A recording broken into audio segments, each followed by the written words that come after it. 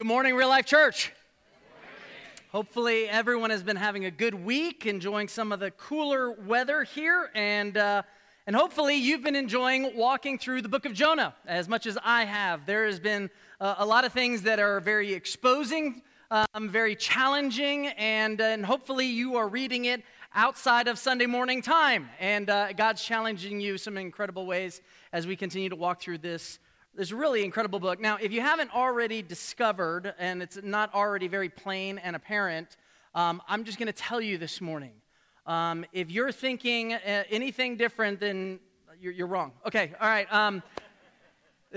The reality is as you read through the book of Jonah, hopefully you've discovered that everyone in this room or online or on this stage, we are Jonah.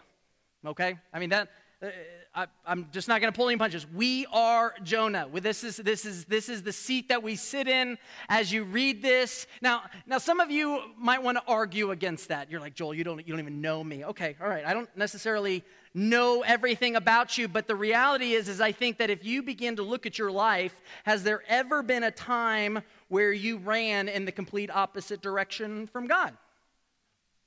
I'm just throwing it out there. Okay, all right, take it for what it's worth. Has there ever been a time where the storms of life have been going on around you and they've almost seemed invisible, or you've been you can't even see the people that you're hurting around you? Has God ever felt silent to you? Have you ever been silent towards God? I mean, think about these moments as you read this book, especially through the first chapter. Hopefully, you understand you and I are Jonah. Now, don't be discouraged by this. Do not be discouraged by this for a number of reasons. Don't be distressed, because like Jonah, our God is such a redemptive God. He's redemptive, and He has a plan of redemption that's already in place even before you walked through these doors, or before you ran home, or anything else you did this past week, or throughout your life. Our God is a redemptive God. He's got a plan to redeem things that we feel like are impossible to fix, or to restore things that we feel like are impossibly lost in our lives, to bring reconciliation, to bring wholeness to broken messes that we call our lives. Like this is who our God is. This is what our God is all about. See, last week we had the chance to marvel at this incredible God who has the power of change. I mean, He has this power, and what an incredible superpower, because that's really what it is. No one else on the planet has the power to change anything. I can't change anything. Look, I've tried to change my wife for a long time. It's not working, okay? Now, I think she has some of this, because she's changed me in a lot of ways, but the reality is we don't have the power to change anyone. We don't have the power to change anything. That is not a gift that any of us have. We constantly, as parents, we're trying to what? Change our children. Hey, son, you're not seeing this clear. Let me help you. And we can do our best to kind of orchestrate and kind of create the pathways that we think are healthy for them. But at the end of the day, the only one that can change this is God. The only one that can do anything about this is God, is the Lord. And He's so patient with us.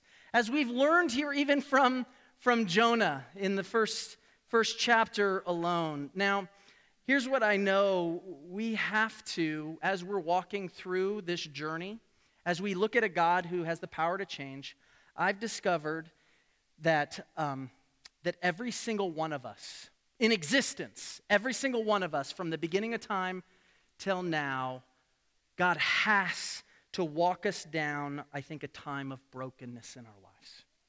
He has to. Now, I'm not saying you have to like it. I'm not saying I even like it. No one asks for it. No one looks for the troublesome times in our life. No one looks for the storms to be invited into our life. No one asks to walk through traumatic moments in our life that we would just soon as just forget it. We don't want to think about it anymore. No one asks for these things, but the people that I have seen are closest to the Lord, really understand that this intimate relationship, they have not only have a huge message coming from them, They've had a huge journey of storms and trials to get them to that place to speak that message. And I think that's what God is doing in each of our lives. This is obviously what he's doing in Jonah's life. God had a plan and has a plan to use Jonah and the Jonahs of this world, which is all of us. And he's got a plan to speak a message out of your life, but there's some work that has to be done. I think all of us have to agree and understand there's some work that has to be done. Not maybe, not possibly. Like, I have to have things chiseled out of my life in order to move forward in a healthy way. I have to have my life manhandled, if I can say those words, by God in order to get to a place of where I even see God. And you can see that even in this first chapter of Jonah.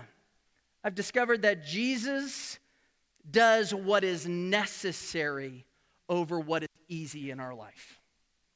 Right? Like, easy is this, is I can come to you and you can say, you know what? I know exactly what would be required to get me to this place. And so we orchestrate this maybe like, okay, God, I could do this, and I could do this, and I can do this. And if you do this, then it can change me. Then it can shift me in this place of where you are, and I'll finally see you, and I'll finally listen to you. Now, we sometimes have this thought in our mind, but the reality is God knows that won't change us. God doesn't give us that opportunity to craft out our own plan because he knows our own plans fail even us. God is constantly doing what is necessary rather than what is easy. Because I've always shared this with our staff, and I'll share this with you, and I think I've maybe even mentioned this to you before. If it's just right for us, it's too small for God. And make no mistake, God wants to do something very big in your life. He wants to do something big in each of your life. Individually so. Not just corporately, not just as a family, even though he wants to use you as a family, but corporately, individually, he's got a plan for your life, and it's a big plan, and so therefore it has to be bigger than us and the things that we can orchestrate in our life in order for God to produce and bring us to that place of where that huge message and that huge plan can play out of our life. This is Jonah. We're Jonah. This is the journey that we've been called to walk. Now, if you grew up in a family like I did, I grew up as the youngest of 4 boys. I got beat up a lot. Where's the youngest? Any youngest in here? Okay, you know. Yeah, you were the target, okay? I was the target growing up. I was the default. I don't know how else to say it. Like, I was the default kid that if I was anywhere in the vicinity, my brothers would sense me, find me, and just for the pure pleasure of destroying me, they would attempt to destroy me. So, and if you're watching, you know it's true, David and Andrew, okay, all right? So I grew up with these 4 boys, no girls in our family, a lot of testosterone, and my brothers continually would pummel me at different times. But there's this one game that they used to have that they just loved doing all the time. Loved it, love. And they would basically hold me down, and maybe some of you know where I'm going, and they'd sit on my chest with their knees on my arms, like in this crucifix sort, because I was being crucified in those moments, you know, and then they'd be smiling and laughing, and then they would take their finger and they'd just start tapping on my forehead, just slowly. Now, in the beginning, guess what? That doesn't bother me. It's fine. I'm fine. That doesn't bother me. And then a minute would pass, and 2 minutes, and at the beginning, it's just a nuisance. It's just bothering. You know, it's just like, get off me. Come on, stop this. Blah blah blah. And then my brothers, they just laugh and they just keep tapping away. And then after 5 minutes, guess what? You got a little red dot, like right there. Okay. And that red dot becomes a little bit more sensitive, and the skin around it, and it becomes a little bit more painful, and they just keep tapping away. And I'm trying to hold it in. I'm proud enough to not cry out or anything like that. But then all of a sudden, after 10, 15 minutes of my brothers doing that, like their nails feel like razor blades, like just like spears, like jamming into my head. And finally, at this point, it just got to a point where I finally was like, ah! And I yell out, I cry out for help. There was this moment that I could no longer stand. There was this line that finally crossed where I'm like, Mom, Dad, help. And call my parents in, and my mom would come in the name of Jesus, stop, and she's trying to break all this fighting up. And this was my experience growing up as a younger brother, the youngest brother, actually. But I began to think about this particular experience because I think it echoes a lot of the things that we end up doing in our own life with the Lord. See, we try to hold out. We try to endure. We try to handle all the pain that's coming in our life. And at first it might seem subtle and might leave a residual mark. But then eventually it becomes painful. There was a line, there was a point that I came to that I had to cry out for help. And I think as I was reading this story in Jonah, you and I have been reading this story, there's this place that I think God had to bring Jonah so that he could once again cry out for help. What's that line in your life? What's that place that you need to get to in life? What does that look like before you're willing to actually ask for help? Cry out to the Lord once again. Malachi chapter 3. As I began to read Jonah chapter 2, I think Malachi chapter 3 kind of embodies this God who's so redemptive. See, our God He's really interested in you. If you're thinking that He's not, then you've never really understood this love letter. See, God is so interested in you. He loves you. He ferociously cares for you. He wants what's best for you. And what's best for you sometimes is really hard to get to. Sometimes He's got to do hard things in order to produce the right things. But we don't like the hard things. In fact, we try to run away from those things. In fact, we love to turn the tables and say, God, you don't love me because you're allowing this, because I'm walking through this.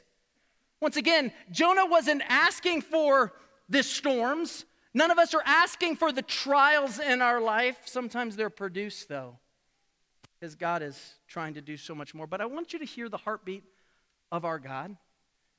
And Malachi chapter 3 does an incredible job in verses 2 and 3. I want you to see what this says here. It says in Malachi chapter 3, he says, but who will be able to endure it when He comes?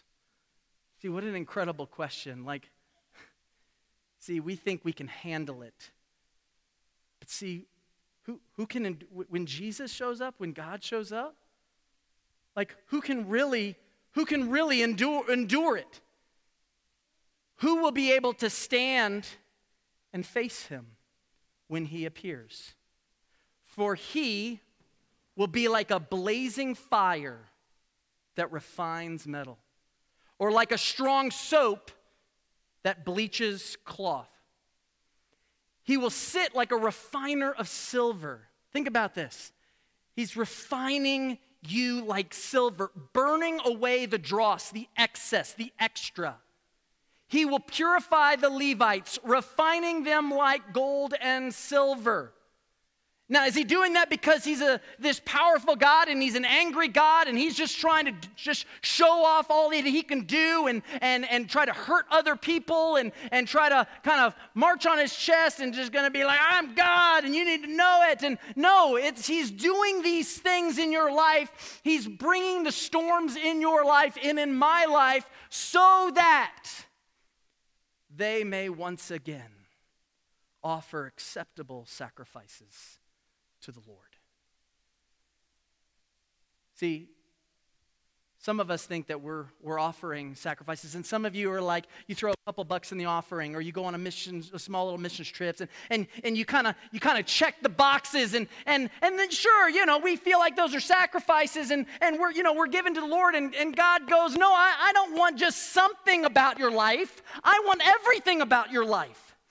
I don't want just some afterthought. I don't want to be on the peripheral.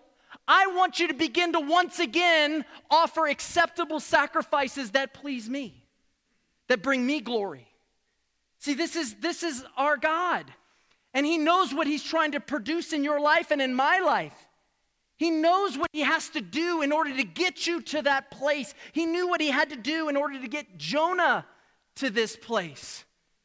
And he's constantly pulling this excess out of our life. He's constantly chiseling us and refining us and purifying us. This is our God. He's not trying to be secretive. He's not trying to do anything other than to go, I know you're going to, if we could have just this honest conversation, I feel like he would say, Joel, I know you're going to hate what I'm about to do. I know you're not going to like it. And the truth is I know you would never ask for it yourself. But see, I know that there are some things in your heart that I still don't have. Like there's some things in your life that you're still unwilling to offer me. See, what you don't understand, Jonah, what you don't understand is I've got a message that I need to speak through you, and it's not going to come out, and it's not going to be clear, and it's not going to bring me the glory, and it's not going to have the weight and the power behind it until I bring you to that point of where I'm the everything in your life. Until I bring you to that place of where I can finally do something great. And it's going to be hard. It's going to be difficult. But I promise I'm not done with you. Winston Churchill made this statement.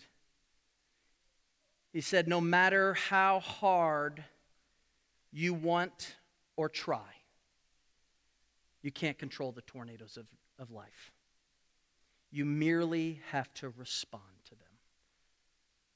Like we can't control the plan. We think we can, and we can do our best. And some of you have maybe spent your whole life trying to orchestrate all of your life and how it should play out and have 2.5 kids and have X amount of money in the bank by X amount of age in your life and to have this kind of job and this kind of spouse and have all these things lined up and we've done and we fought to try to do all these kinds of things, but the reality is you can't control the storms in your life. You can't control the things that you think that you can control. Control is a myth, especially when you look at a sovereign God.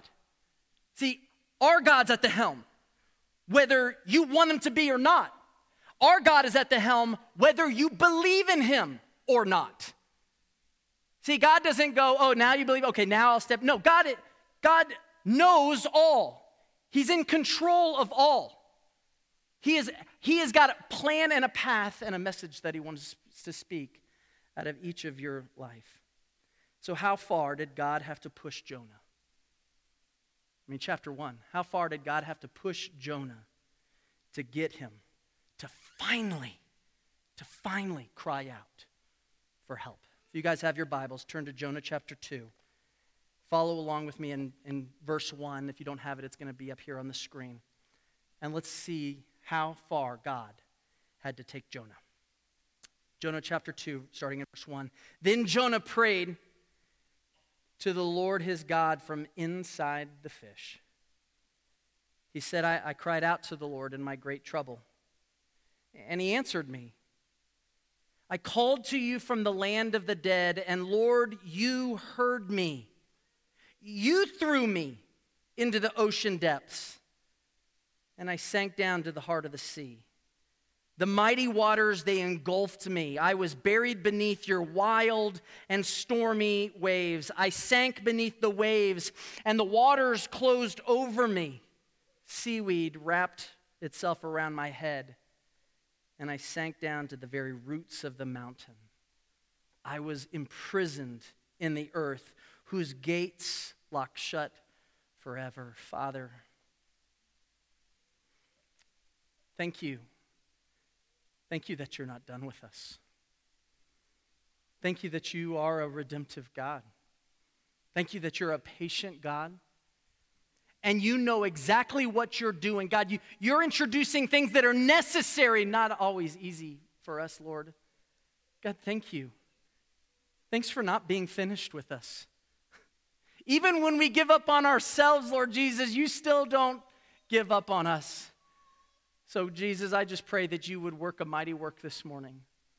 Chisel deep things in our life so that we can once again serve you, speak on behalf of you, and be a part of how you're moving. Lord Jesus, we love you and praise you. In Jesus' name we pray, amen. So if you remember the end of chapter 1, the sailors, they gathered Jonah up, they toss him overboard, and so Jonah falls into the water, the storm, stops, and he's floating there, and then God sends this fish, a large fish. Now, again, like I said, some people consider it was a whale, it was just a supernatural fish that God made that had a large enough mouth, that had a large enough stomach in order to house Jonah. And so this aquatic Uber comes by and claims Jonah in this moment and holds him and carries him, and he brings him to the depths of the sea, is what he says.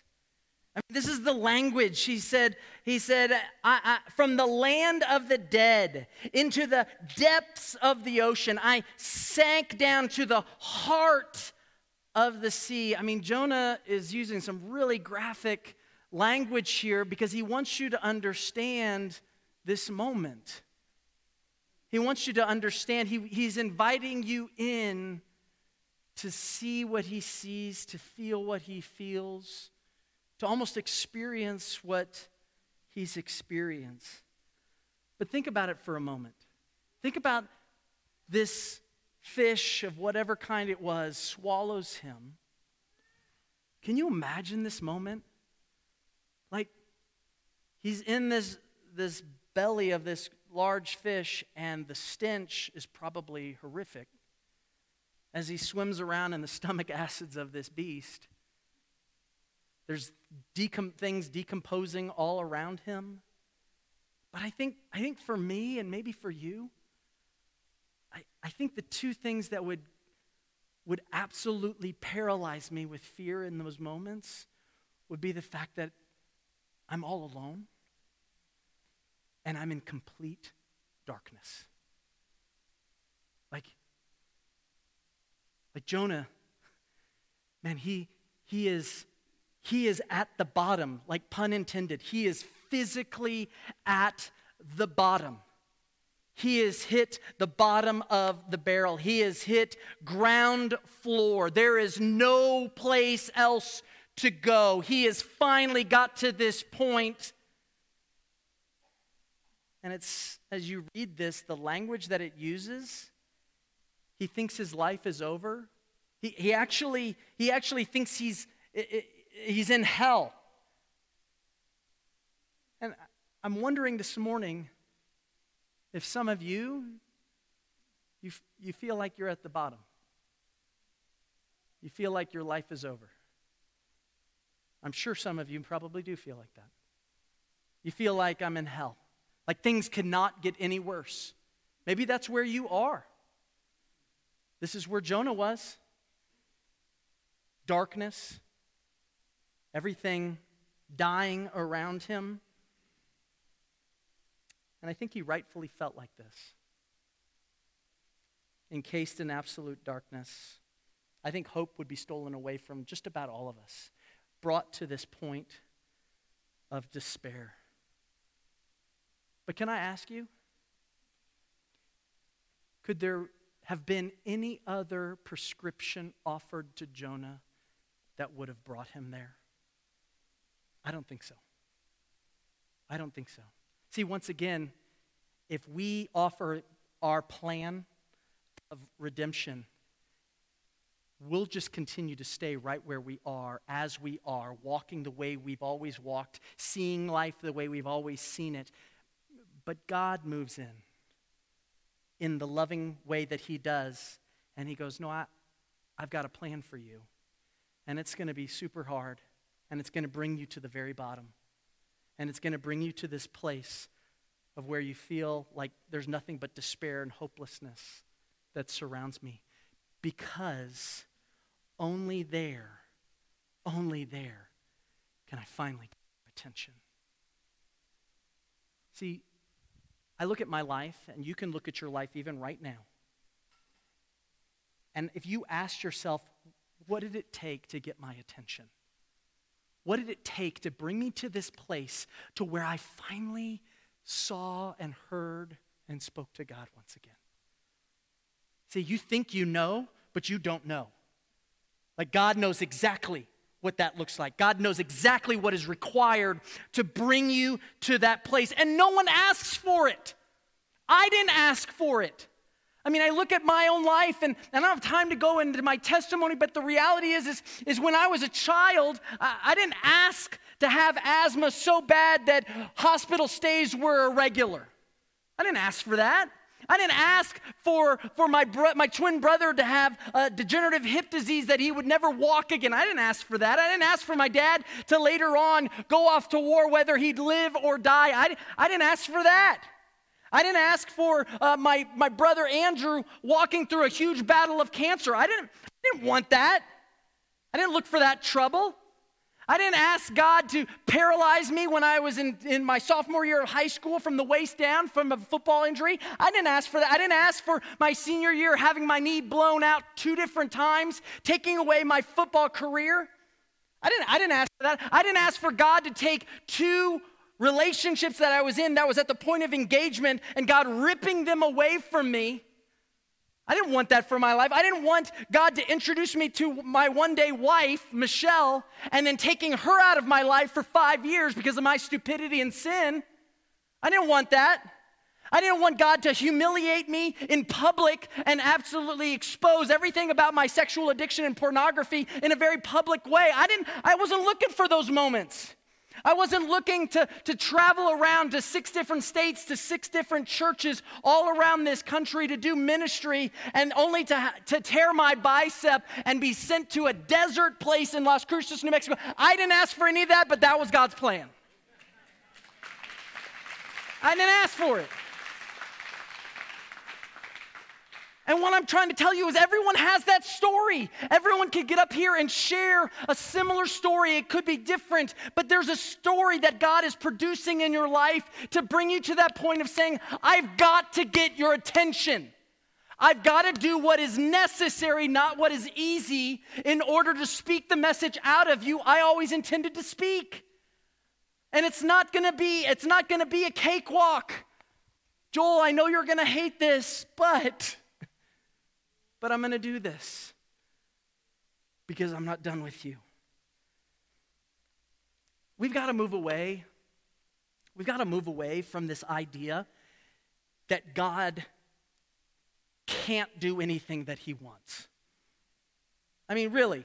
Like, we love to talk about God's love, and we love to talk about God's, the good stuff, God's faithfulness and his miracles and his blessings. Like, we love hanging out in that category, but then, and that's the God we like, so we create this God that superficially only allows those things in our belief of God. Don't include the judgment, don't include the discipline, don't include the chastisement, don't include that because that just feels icky, that feels wrong, and our God's a God of love, but he's not a God of justice. No, you can't pick and choose God because then you lose God. God is you have to take God for every part of him. His justice, his mercy, his chastisement. You look in Hebrews, he goes, I'm the heavenly Father, and I chasten those that I love. It's going to be hard, but make no mistake, I'm ready to use you. You see, God is constantly working. He's constantly maneuvering in your life. He's constantly pulling things in, and he's ushering things back, or pulling things out and ushering things back into your life.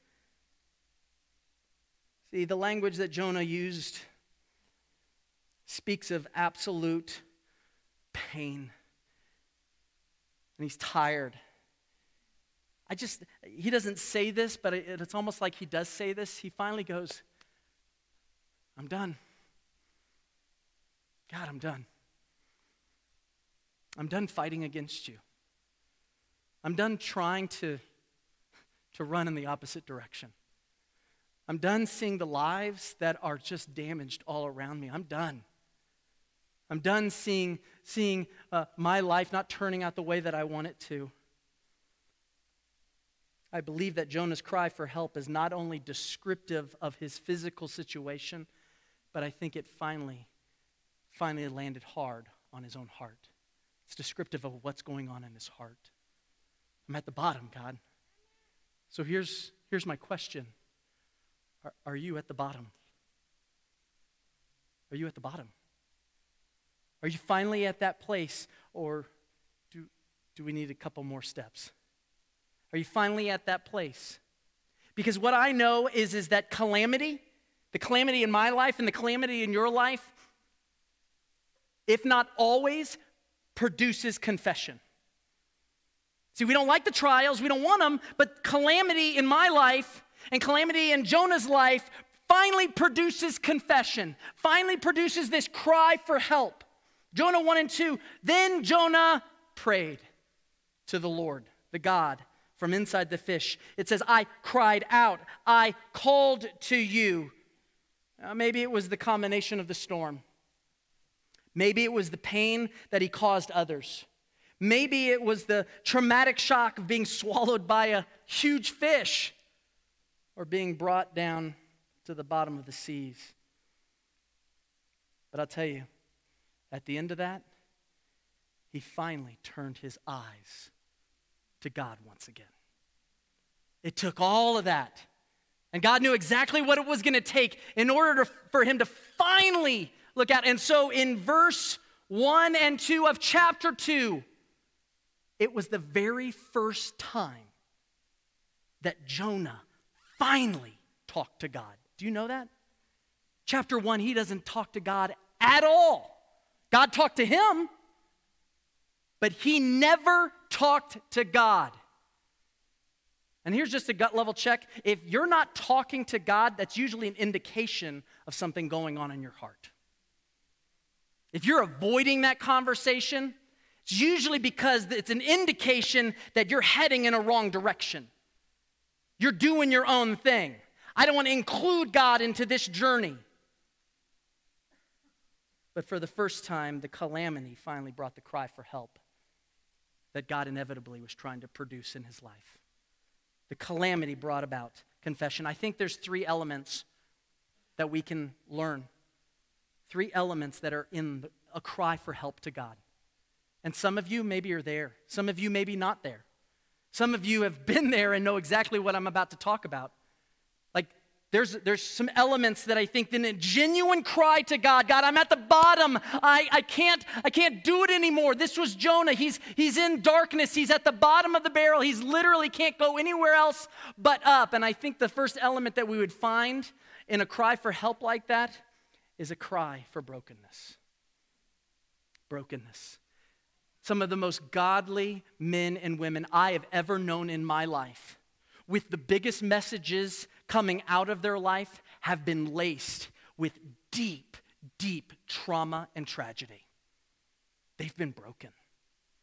They've been broken.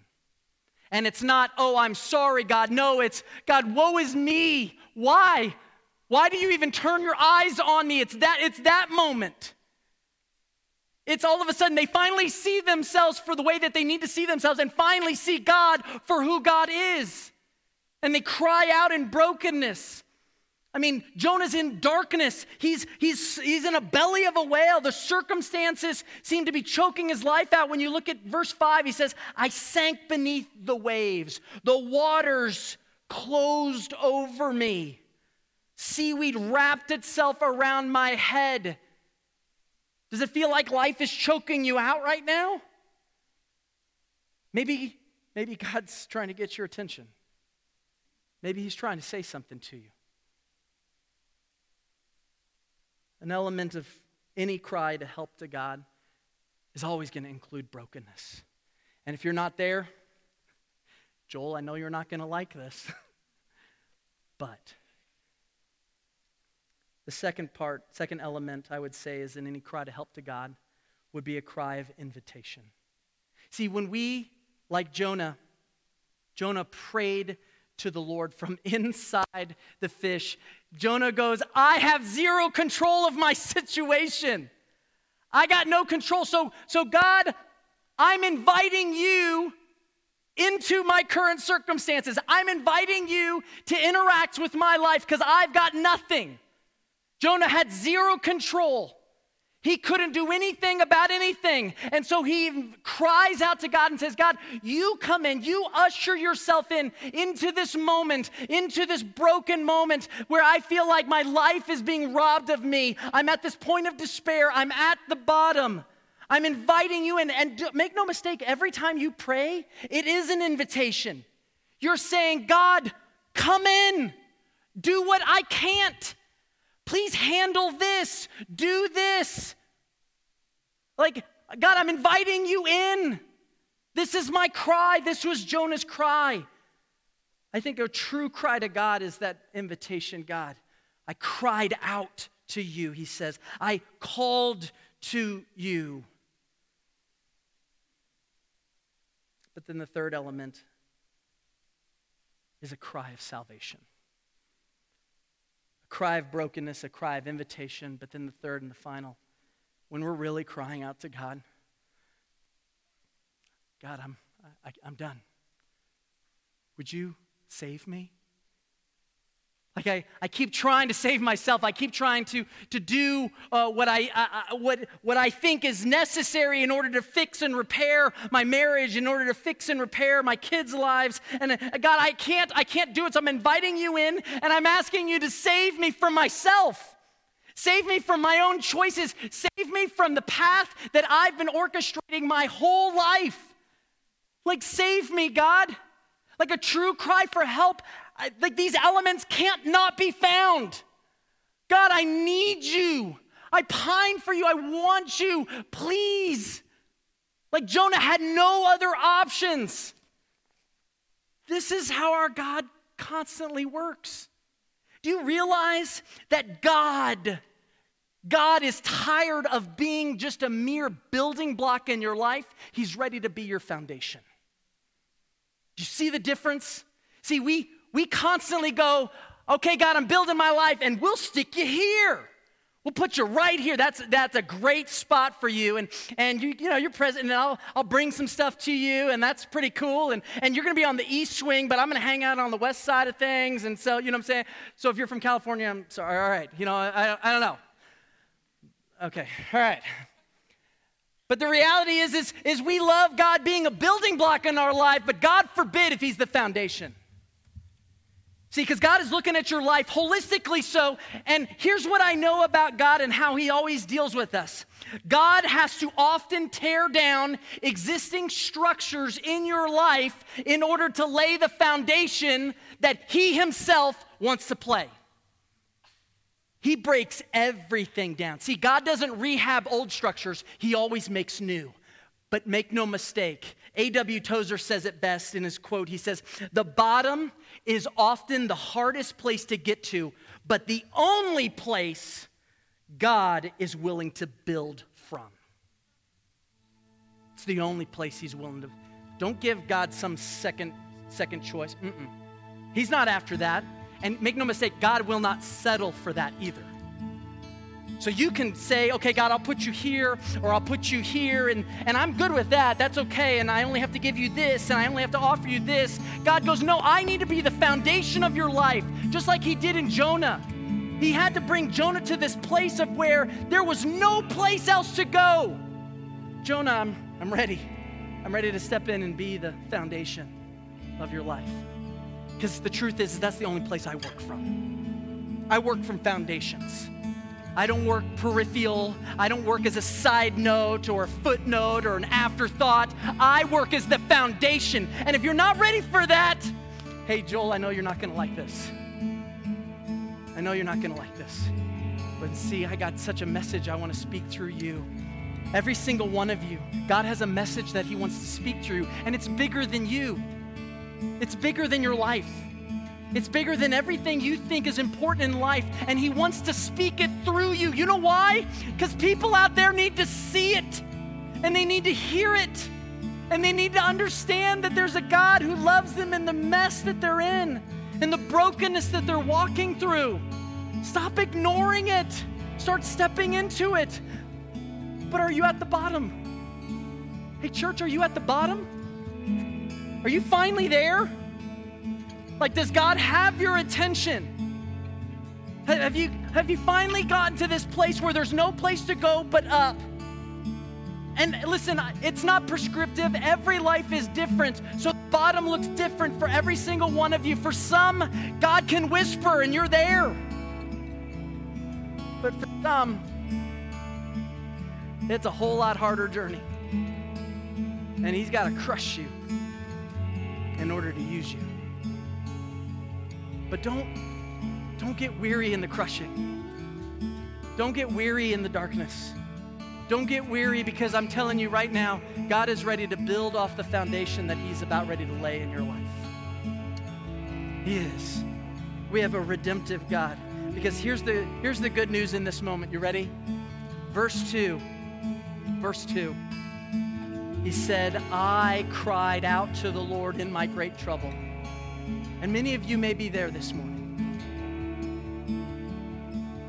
And He answered me. He answered me. I called to you from the land of the dead, and Lord, you heard me. There is not a cry for help that falls on deaf ears. Even before you have the idea, even before it's literally on your lips, God's attention is fully yours. Because He's a heavenly Father that is working ferociously to become the foundation of your life so that He can build the greatest things He always meant to build in your life, to pull the greatest purposes out of your life, to take every skill that you have that think is good or bad or even non-essential. And God goes, I use everything in your life in order to speak the message of hope that this world needs. I'm going to take it all. Nothing goes to waste in the hands of a mighty God. Do you realize that? Nothing. So don't think that your skills or think what you have to offer is pointless. God wants to use every part of your life. And He's gonna just like pulling poison from a wound. He is just gonna pull it all from you. And only God can create the foundation in your life that you need in order to come to that point. See, the moment we have our first thought to cry out to God, we have His undivided attention. I want to share with you as I close, Daniel chapter 9. I'm not going to go throughout his prayer, but I want you to understand, I want you to hear that this is the God that we serve. Like I want you to understand that this God is been doing it in times past, and He's doing it in times present. But I want you to hear how loving and how undivided our God is, even to your whispers. Listen to this in Daniel chapter 9. This is Daniel. He says, I went on praying and confessing my sin and the sin of my people, pleading with the Lord my God for Jerusalem, His holy mountain. As I was praying, not at the end, not when everything was done, not a couple days happened. It's while I was praying, Gabriel, whom I had seen in an earlier vision, came swiftly to me at the time of the evening sacrifice. He exclaimed to me, Daniel, I have come here to give you insight and understanding. The moment, I love that, the moment you began praying, a command was given, and now I'm here to tell you what it was. For you, and you, and you, and you, and you, and you are very, very precious to God. You're very precious to God. You got the God of the universe's undivided attention. He's not deaf to your cries, no matter where you are in life. And He's ready to become your foundation. Question is, are you there yet? Are you there yet?